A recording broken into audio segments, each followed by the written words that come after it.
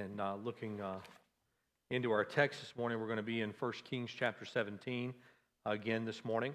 And as we continue with this short series on faith in the midst of the famine.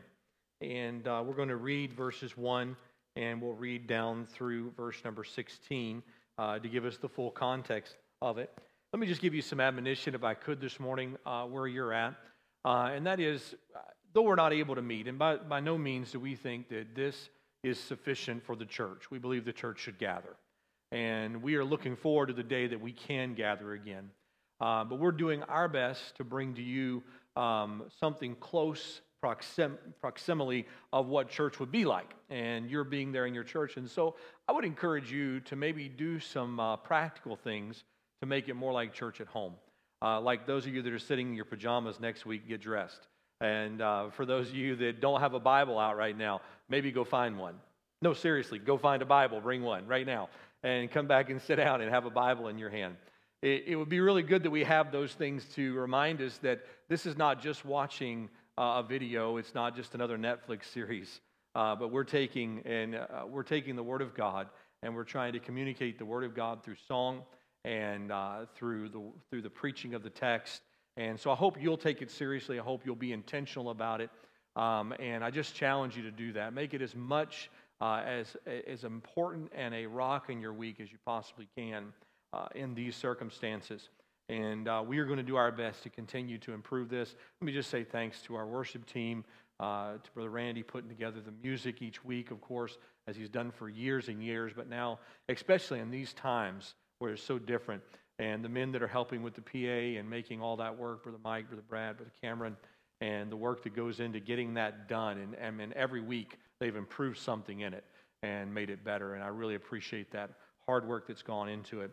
And so let's keep them in our prayers and remember the sacrifice that these people are making as well to make all this possible. And so we just ask you to join us. And we're going to stand and read together in verse number 1. And we're going to read all 16 verses of this account. And so if you have your Bibles, you should have had time to go get one and get back by now.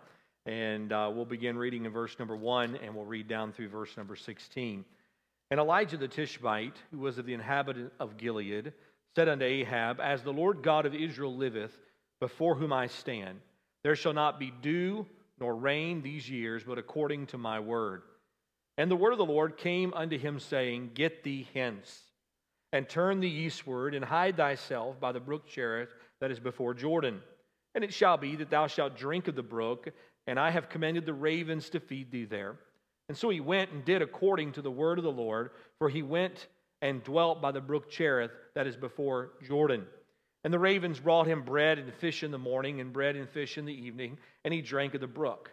And it came to pass that after a while that the brook dried up, because there had been no rain in the land. And the word of the Lord came unto him, saying, Arise, get thee to Zarephath, which belongeth to Zidon, and dwell there. Behold, I have commanded a widow woman there to sustain thee. And he arose and went to Zarephath. And when he came to the gate of the city, behold, the widow woman was there, gathering of sticks. And he called to her and said, Fetch me, I pray thee, a little water in a vessel, that I may drink. And as she was going to fetch it, he called to her and said, Bring me, I pray thee, a morsel of bread in thine hand. And she said, As the Lord God liveth, I have not a cake, but a handful of meal in a barrel, and a little oil in a cruse. And behold, I am gathering 2 sticks, that I may go in and dress it for me and my son, that we may eat it and die. And Elijah said unto her, Fear not. Go and do as thou hast said, and make me thereof a little cake first, and bring it unto me, and after make for thee and thy son. For thus saith the Lord God of Israel, The barrel of meal shall not waste, neither shall the cruse of oil fail, until the day the Lord sendeth rain upon the earth. And she went and did according to the saying of Elijah. And she and he and her house did eat many days. And the barrel of meal wasted not, neither did the cruse of oil fail, according to the word of the Lord, which he spake by Elijah. Join me in prayer again. Father, we ask you for wisdom now as we open your text before your people. We ask you, Father, that you would help us to perceive the gravity of the text and the hope that we find in it this morning. Lord, may our hearts be settled as we look into the pages of Scripture here on this Sunday together. And in the precious name of Jesus, we ask all these things. Amen. As you're seated there and you have your Bibles open there, we find the account, of course, of Elijah, and we've been going through this account for 2 weeks now. This is our third week in it. The limited resources that we find in the time of a famine. Elijah, of course, was sent by the brook Cherith, and the brook dries up. The ravens no longer are bringing food, and God sends him to another place. I would say to you this morning that as we begin this thought, I want to say to us that the limited resources we find ourselves in now is no excuse to sit on the sideline of ministry. That God calls us to be ministers and to minister even in droughts, even in tough times. As a matter of fact, I find that people's hearts are even more in tune to the need for something other than what they can provide in these times. And God is going to use Elijah to minister, and he's going to use a widow woman to minister to Elijah. And God uses this in a strange way. Now, I want you to notice the faith of Elijah is very much on display. Though Elijah is being trained in this ministry for Jehovah God, Elijah's faith is very much clear here. We see opening passages. Elijah goes before Ahab in the verse 1, and he stands there and declares before Ahab. Had he not trusted God's will in the matter, he would not have gone to Ahab. And yet he follows God's word and goes into Ahab and proclaims the drought is coming. And then we see in verse number 3, the phrase from God, get thee hence. And then verse 5 opens, so he went and did, according to the word of the Lord. And so Elijah obeys. Now we find him in verse number 8, and the word of the Lord came unto him, saying, arise and get thee to Zarephath. And in verse number 10, so he arose and went. Even when we look at the life of this woman, this widow woman that we find in verse number 14, we see the phrase, thus saith the Lord. In verse number 15, she went and did according to the saying of Elijah. And so we see these two individuals, Elijah and this woman, both acting in faith and doing so immediately as God spoke. God spoke, they obeyed, and they stepped out. Of course, now we see the rain has not come according to the word of Elijah. No rain has been there. The brook has dried up. The famine is taking hold, and hunger is a reality. And so then God is going to send Elijah to a widow's house to be cared for it. This morning we're going to shift our attention a little bit to the faith of this widow woman and seeing God using her in this time as well. I want to see a few things this morning. First off, I want you to see an unlikely person. We'll see a limited resource, an obedient servant, and then a miraculous ministry. And we'll look at those four things this morning to kind of give us the steps that we walk through this text together with. First off, an unlikely person. I don't know about you, but this always has caught me kind of flat-footed when I read it. If I were to pick somebody to supply needs for a hungry prophet, it wouldn't be a widow. A widow with a child, nonetheless. A widow who had dependents, who had financial obligations. And in this time and day, the widows would have been the poorest of the poor. There would have been very little resources for her in a normal economy, much less in the midst of a drought. And yet God sends Elijah to a widow. The audacity of Elijah going and saying to this woman, make me a cake first. That always bothers my mind. I'm like, no, how can I feed you? And yet Elijah, because of his confidence in the Word of God to provide for this widow, tells her, if you will follow the Word of God, this will be the result. And he goes in and declares it. Not only is this a widow woman, but he sends Elijah outside the nation of Israel. He sends him to a Gentile widow woman. And it's so interesting to me that so often when God is trying to show the nation of Israel their lack of faith, he points them to Gentile people who had faith. And here in this account, in Jesus even himself references this widow in his ministry when he says, were there not other widows in the days of Elijah? And yet only the widow of Zarephath was the one that was provided for. That's the one Elijah was sent to. And it was her humble faith that God used. This is an unlikely person to send him to. But that's not new for God, is it? God is always using unlikely people. He's all the time taking the one that you and I would count out of the game or be picked last for kickball, and God's the one that picks them and brings them to the front to do the work. We think of Jacob and Esau. It's the younger now that's leading the older. We think of Joseph. Joseph, that dreamer, the one that none of his brothers wanted anything to do with, the one that nothing could go right for him no matter what he did. I mean, everything seemed to go wrong for Joseph all the way up until he was almost 30 years of age. And God raises up Joseph to be second in command of Egypt. And God uses an unlikely servant.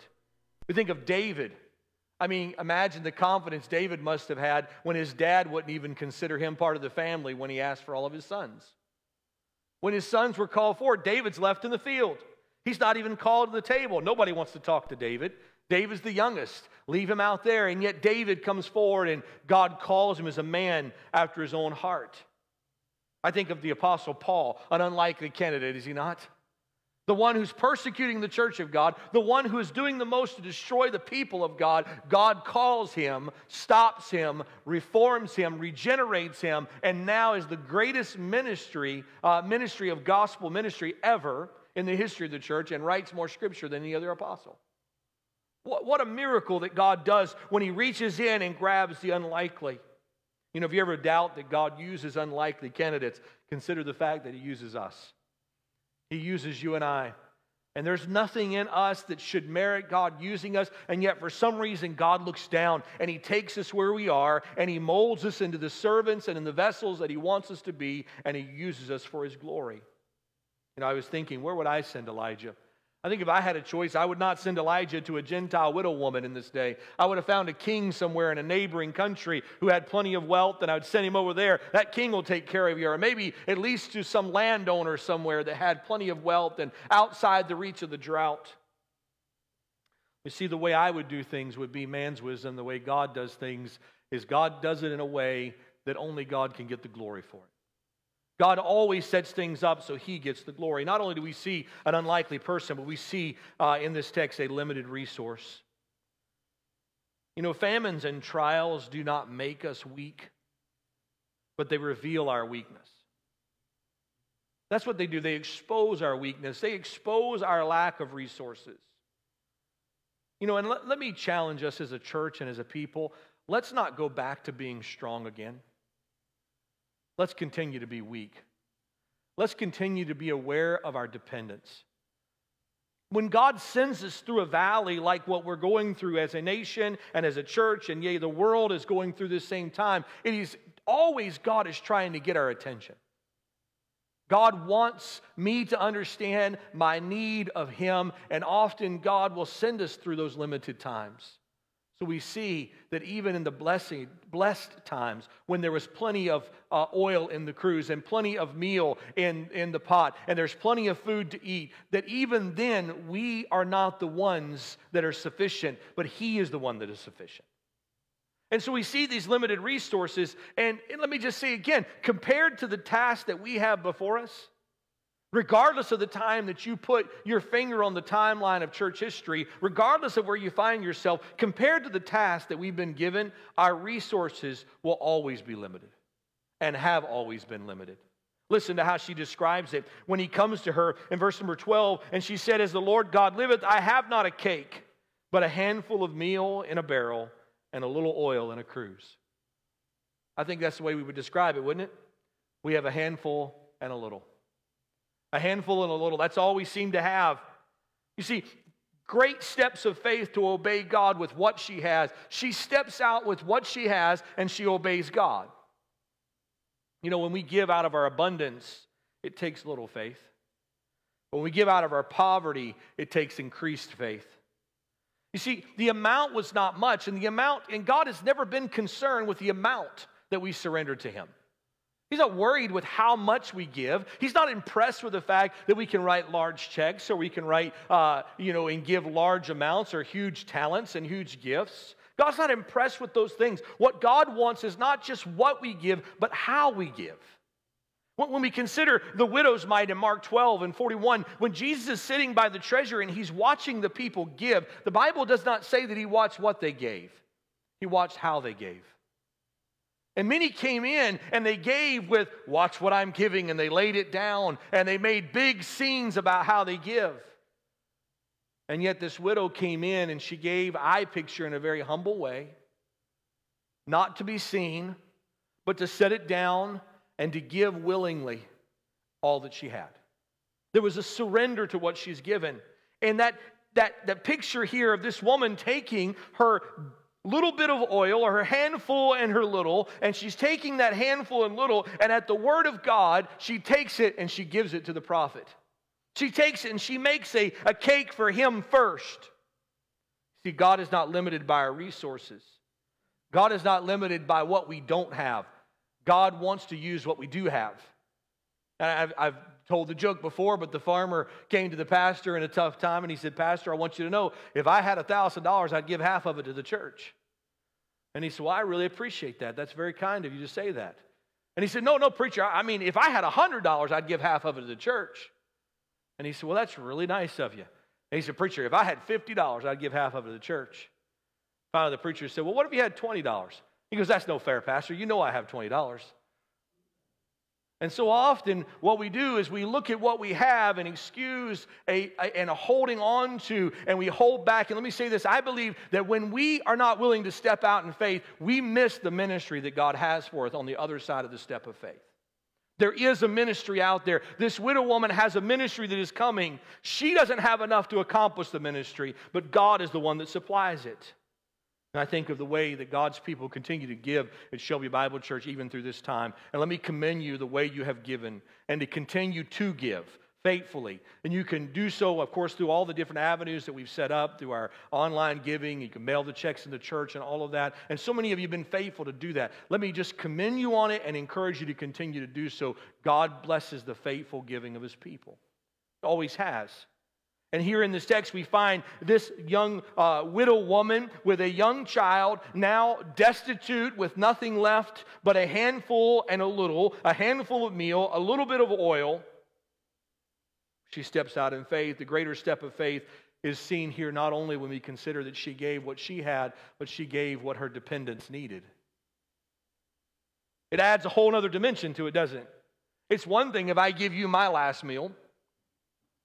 It's another thing altogether that she looked at her son, who was also about to die, and says, not only am I going to give this man and trust God with the last meal for my son, I'm going to give this man and trust God with the last meal, not for me, but I'm going to also trust Him with the last meal for my son. You know, I think too often, if we're not careful, we can walk about living a faith that is good enough for us, but we don't want to ask our children to trust God in the same way. If we're not careful, we as parents can insulate our children from having to depend upon God. Let me say this, you and I are not the solution for our children. The Lord Jesus Christ is. He is the one they need. He is the one they need to depend on. Do I trust God with my children? Do I trust God with their resources? Do I trust God with their future, with their time, with their talents?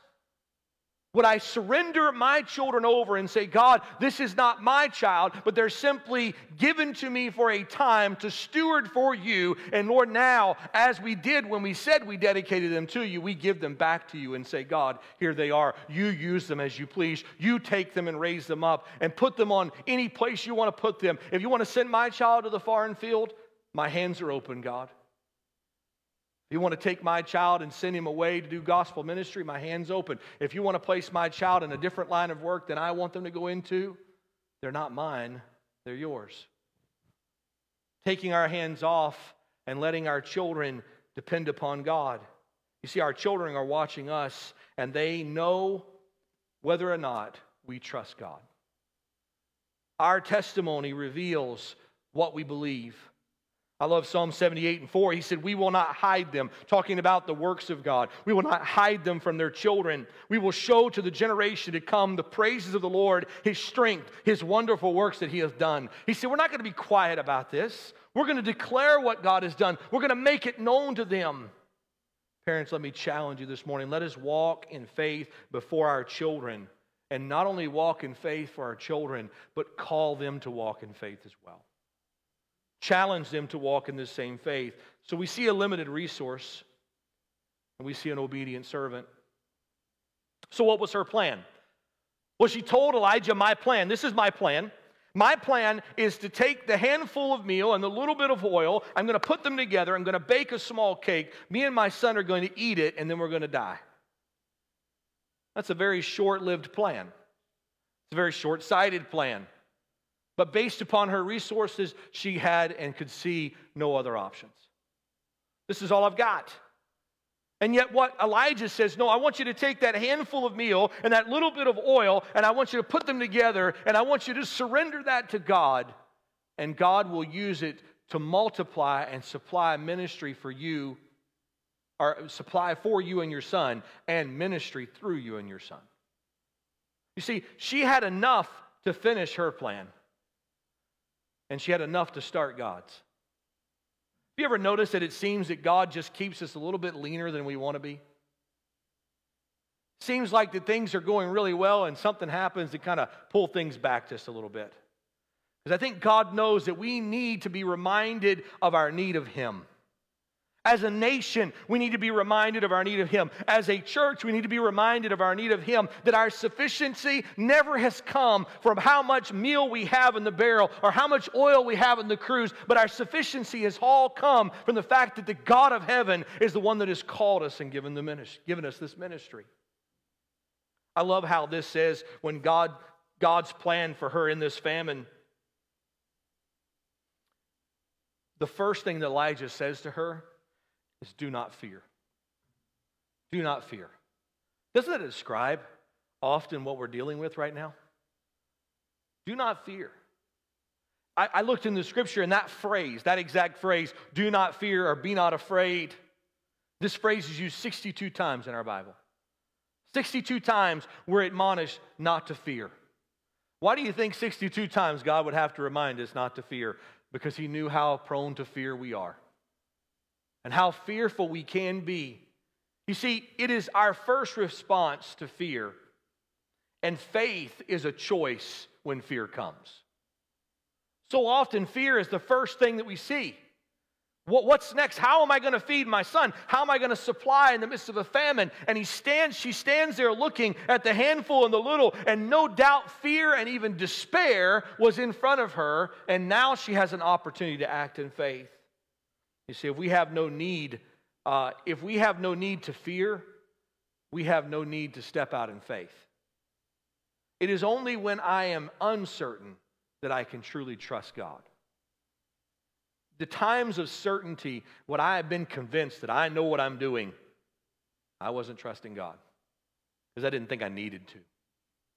But I can tell you there have been many days and many times where I didn't know what to do. I didn't know what the future held. I didn't know how it was going to work out. I couldn't see past the end of the next day. I didn't know what was going to turn around. And in those moments, that's when Mike Montgomery found himself on his face and in greater dependence upon a God who did know the future, who knew the beginning, who knew the end, and I could trust that God in the moment. And it was in those moments that I found myself walking in faith, not certain of what tomorrow holds, but certain of who holds tomorrow, and resting in the fact that He was in control. You see, it is in our fear of God, it is in our fear, rather, that God platforms His people's faith. It is David before Goliath that we see God showing great faith. It is Moses before the Red Sea. In fear, God shows great faith. It is all of these things of trusting God in the midst of uncertain moments. And this is an opportunity to be obedient servants in the midst of fearful times. You see, her actions reveal her faith not in Elijah, but in Jehovah God. This is an obedient servant, not of Elijah, because the Bible tells us earlier that he tells him, I have commanded, verse number 9, I have commanded a widow woman there to sustain thee. God had directly commanded this widow to do this. She had already heard the word of God, that she was supposed to sustain Elijah. And now she comes in, listening to the voice of God, responding to the voice of God, obeying the voice of God, and demonstrating that even as a Gentile widow woman, she had faith in God. And God did a work through this Gentile woman that nobody in Israel wanted to be done through them. Here a Gentile was trusting in God to meet her needs, trusting in God to supply. So we see a miraculous ministry. What do we see? We see first off, she gave as God provided. Never seeing more than she needed, but always having enough to sustain and to minister. We are blessed. So often we can see that we have wealth in the bank, or we have resources at our fingertips and the ability to do things and to make decisions. And yet we're reminded how fragile all of that security really is. Because in times like these, those things can be taken away so quickly. And we're reminded that our hope does not rest in what our bank account says or what our job status is, but our hope rests in the Lord Jesus Christ. I said earlier that God always seems to keep His people a little leaner than they would like to be. I think He does this so that His provision would build our faith, not feed our apathy. Too often when we have more than we need, we're like the fool in the New Testament who says, I'll tear down my barns and I'll build greater. I'll store up for many years, and I will say to my soul, eat, drink, and be merry. Look at all that I have. Look at all that I have provided. But in moments like this, and rightly so, we should be looking to God saying, God, we don't have the answers. We don't know what to do. And we depend upon a God who does. We've seen in this text so far that Jehovah God is the one that provides. Almighty God is the one that provides. You see, trials are building our faith. Blessings, unconsidered and unused, oftentimes tear down our faith. When God gives us blessings, let us not stop recognizing them as blessings. You know, I assume, as you are hoping and praying, that in a few short months, things will return as normal. And we'll get back to what normal is again. We'll redefine that, and we'll go back to having different gatherings and games and all those things. And in a few years, 10, 15 years, people will look back and write about this time. And we may even remember what took place, and there may even be some times where people stop for a few moments and remember, kind of like we do 9/11 now. And maybe that'll be the way it is. I don't know. But I do have a sense, because it is human nature to do so, that after this is over, we'll go back to depending upon ourselves. We'll go back to saying, well, we got this figured out, and we've got the plans, and we've got the resources. But let us as believers remember that no matter how much we have in the barrel, no matter how much oil we have in the cruse, it is God who sustains the barrel. It is God that sustains the cruse of oil, and we can do nothing apart from Him. Let us turn our attention fully on Him. You think all this is shadowing something? He's telling a nation of Israel who is dead and away from Him, who is dry and barren and has a famine of the Word of God. He's saying to them, if you want life, there's only one God that can give it. Because what does He give them? He tells them, if you want water, it only comes from Jehovah God. If you want bread, it's Jehovah God that can give bread. And in the next part of this text, if you want a resurrection, there's only one God that can give you a resurrection. And next week, we look forward to the fact that the resurrection rests upon the work of Jesus Christ, that He is alive and well, and based upon that, we stand in hope, not just of today and tomorrow, but our eternity is secure in what He's done. I hope these words this morning would find you and cause us, as I opened up this morning, let us not return to being strong, but let us be constantly aware of how weak we truly are. Would you join me in prayer as we close this morning? Father, so often we come to venues to preach over the last month in this, whether it be Bible study or through this preaching hour. And Lord, we can find ourselves feeling very futile in the work. And Lord, forgive us of not putting our confidence in the Word in those moments. Lord, we are promised that Your Word will not return void. And Lord, we rest in that this morning. Lord, bless us now as we conclude the service with another song together. May You be honored in all that is done. In the precious name of Jesus we ask it. Amen.